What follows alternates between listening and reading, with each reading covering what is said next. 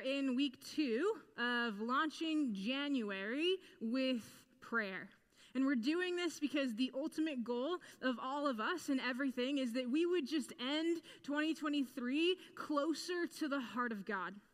And that's sort of our primary thing. We want to be closer to the heart of God. And we're going to talk through practical topics, like how do we praise well? Like what are some of the things that we can include in prayer that make prayer easier? What are some habits we can develop that may potentially make us pray more often or engage us in the heart of God sort of more freely? And so we'll dive in practically. And last week we talked about the fact that God does not mind our complaints. You know, and if you've grown up in the church, you've probably got acronyms, you've probably got training and some things that say, make sure you get in adoration and confession and praise and worship and thanksgiving. And then like if you're still awake at the end of all of it, you can like bring your requests to God. Like this was very much a thing. And all those things are really important. And we have a week on all of them at some point. But we wanted to emphasize at the start of this series that we can bring whatever we want to God.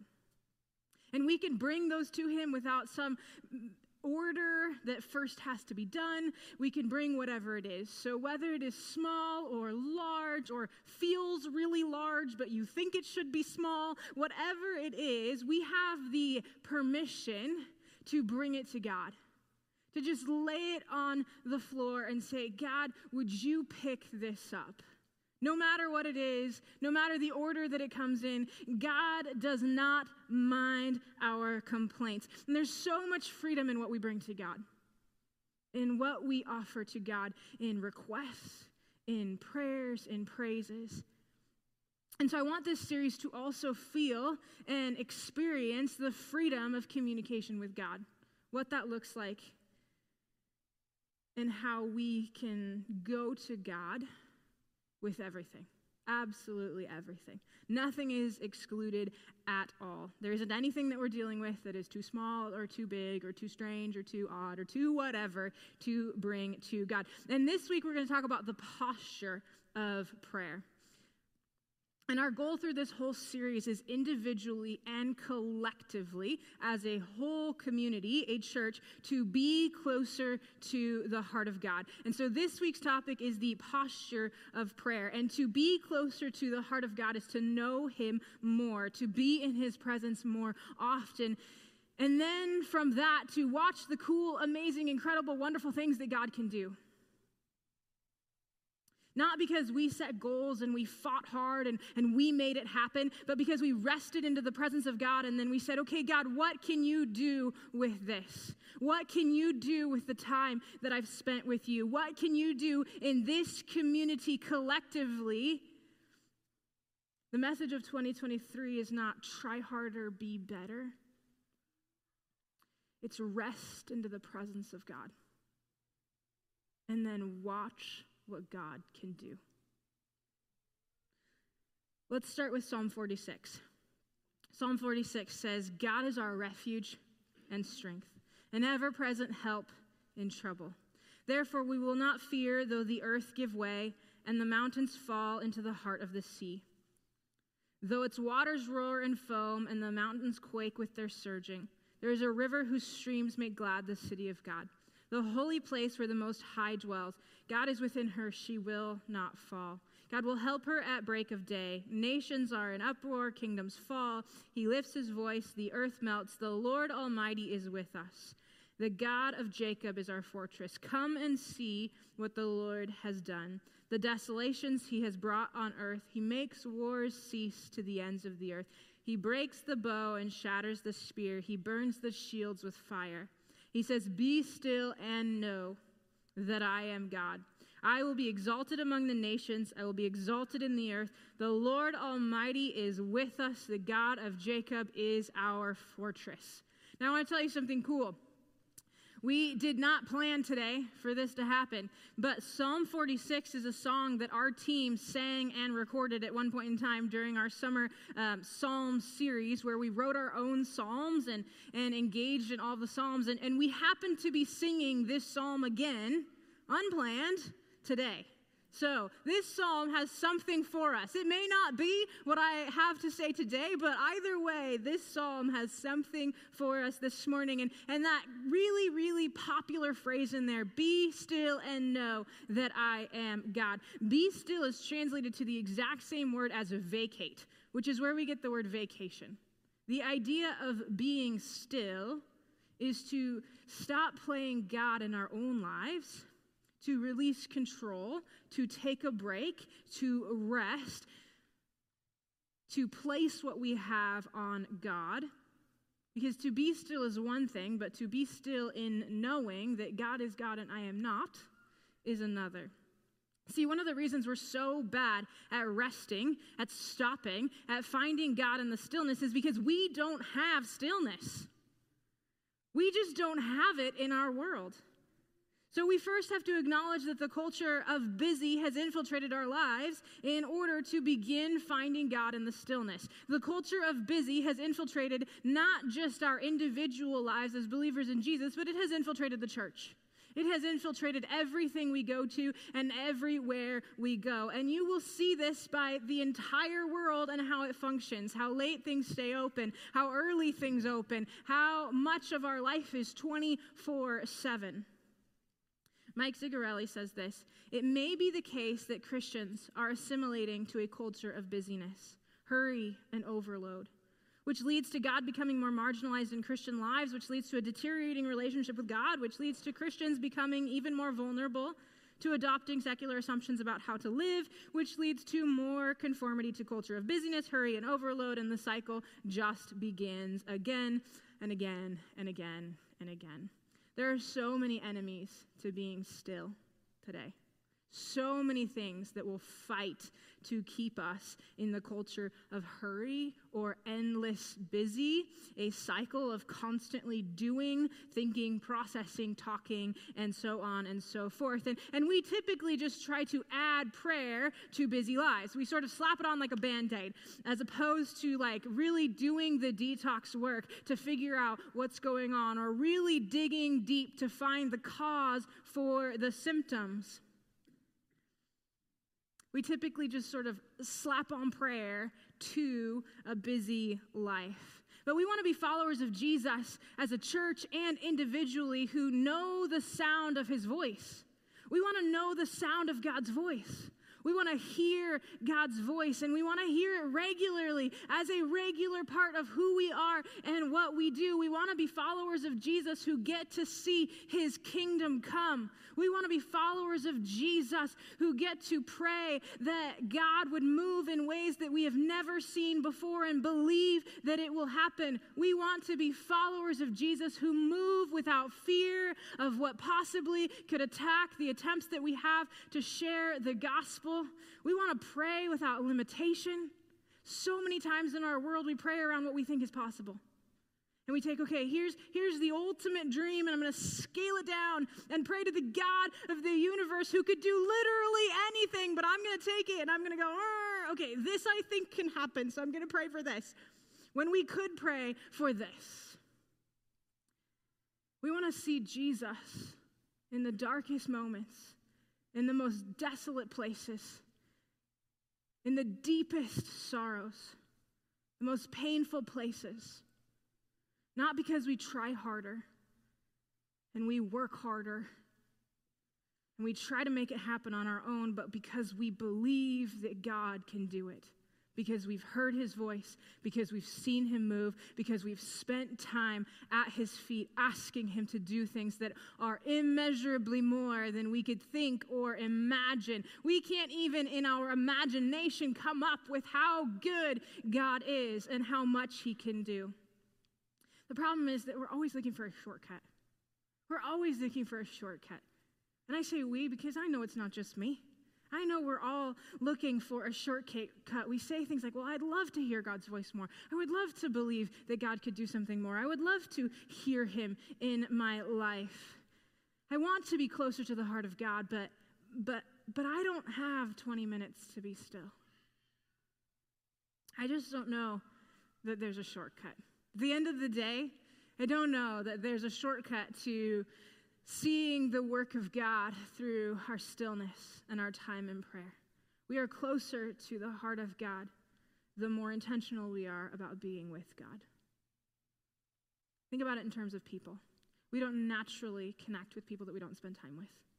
We don't naturally get to know the voice of someone that we don't spend time with. When I'm in the hallways and I hear someone's voice and I know who it is, it's because I've talked to them before. It's because I've hung out with them. It's because I have seen them and I have engaged with them and I have heard what they have said. And if I'm in the hallway and I hear a voice I don't recognize, it's because I haven't talked to them before. And on some level, we recognize and hear the voices that we know, the voices of the people that we've engaged with, the voices of the people that we connect with. And all the other voices just sort of like fade into background noise because we don't know them, we don't recognize them, and so then we don't hear them. And oftentimes, in terms of relationships with people, if we have not heard them and talked to them and listened to their story and engaged with them, we may hear their voice, but we may not trust it yet.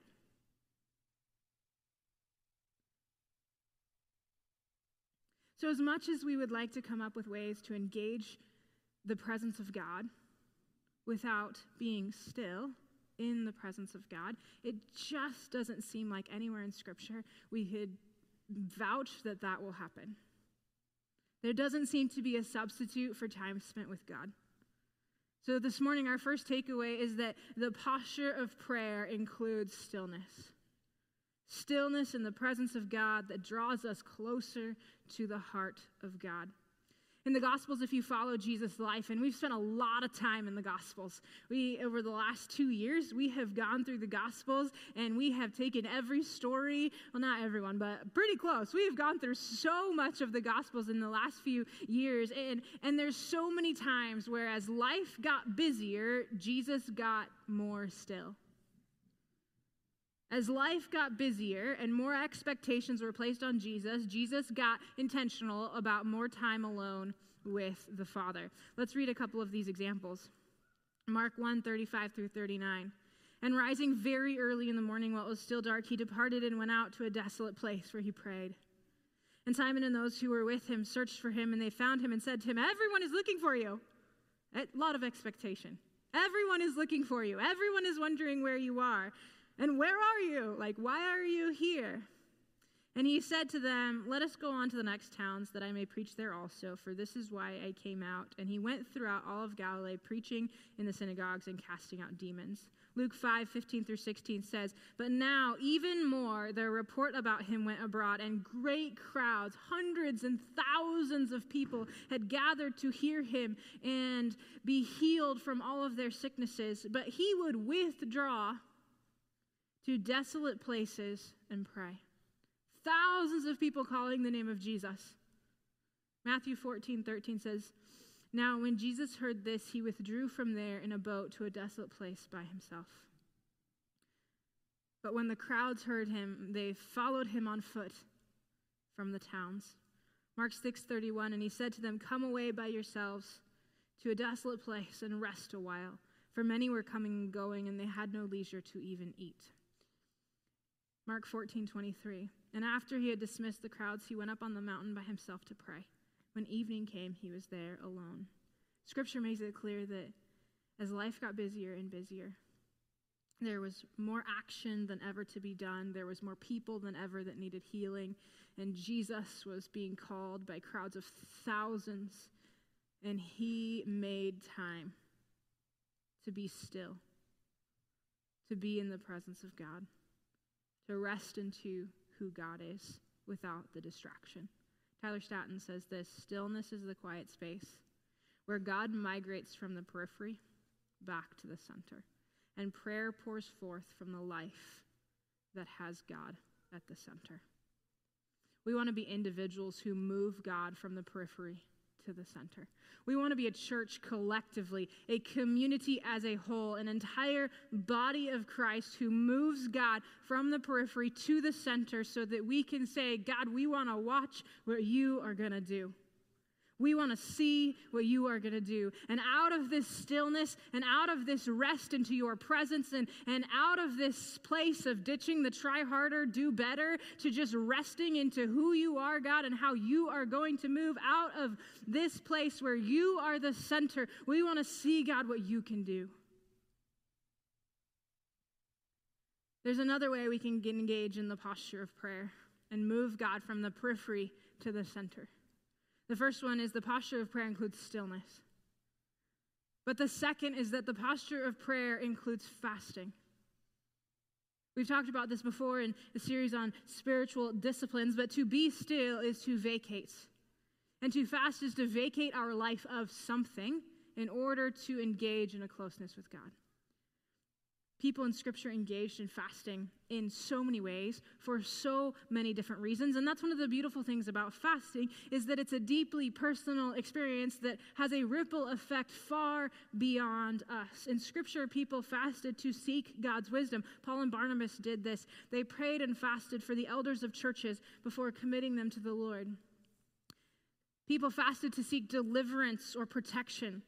Ezra declared a corporate fast in Scripture and prayed for a safe journey for the Israelites as they made a 900-mile trek. People fasted to repent. This one was fairly common. After Jonah pronounced judgment against the city of Nineveh, the king covered himself with sackcloth and satin dust, and he fasted and he prayed. People fasted to gain victory. After losing 40,000 men in battle in 2 days, the Israelites called out to God through a fast for help. The next day, the Lord gave them victory. Other reasons that people fast are to worship God. Luke 2 tells us the story of an 84-year-old prophetess named Anna. Verse 37 says she never left the temple but worshiped night and day, fasting and praying. She was devoted to God, and fasting was one of the expressions that she used. It was a posture of prayer that she had. And so many, many more examples that I will not share as we are running out of time this morning. Fasting is a part of the posture of prayer that helps us draw closer to God.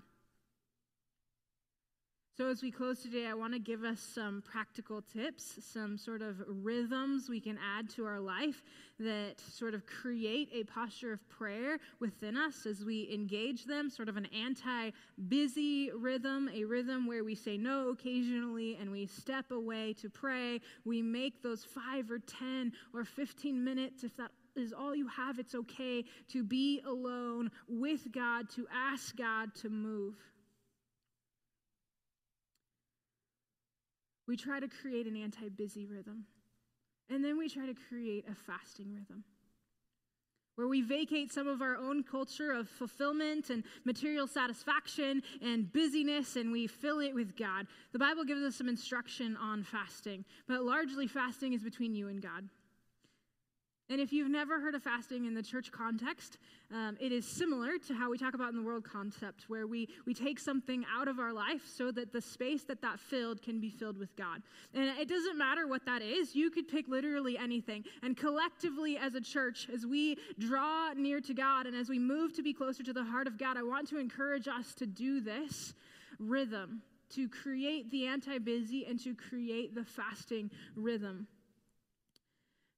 So for some of us, it might be TikTok.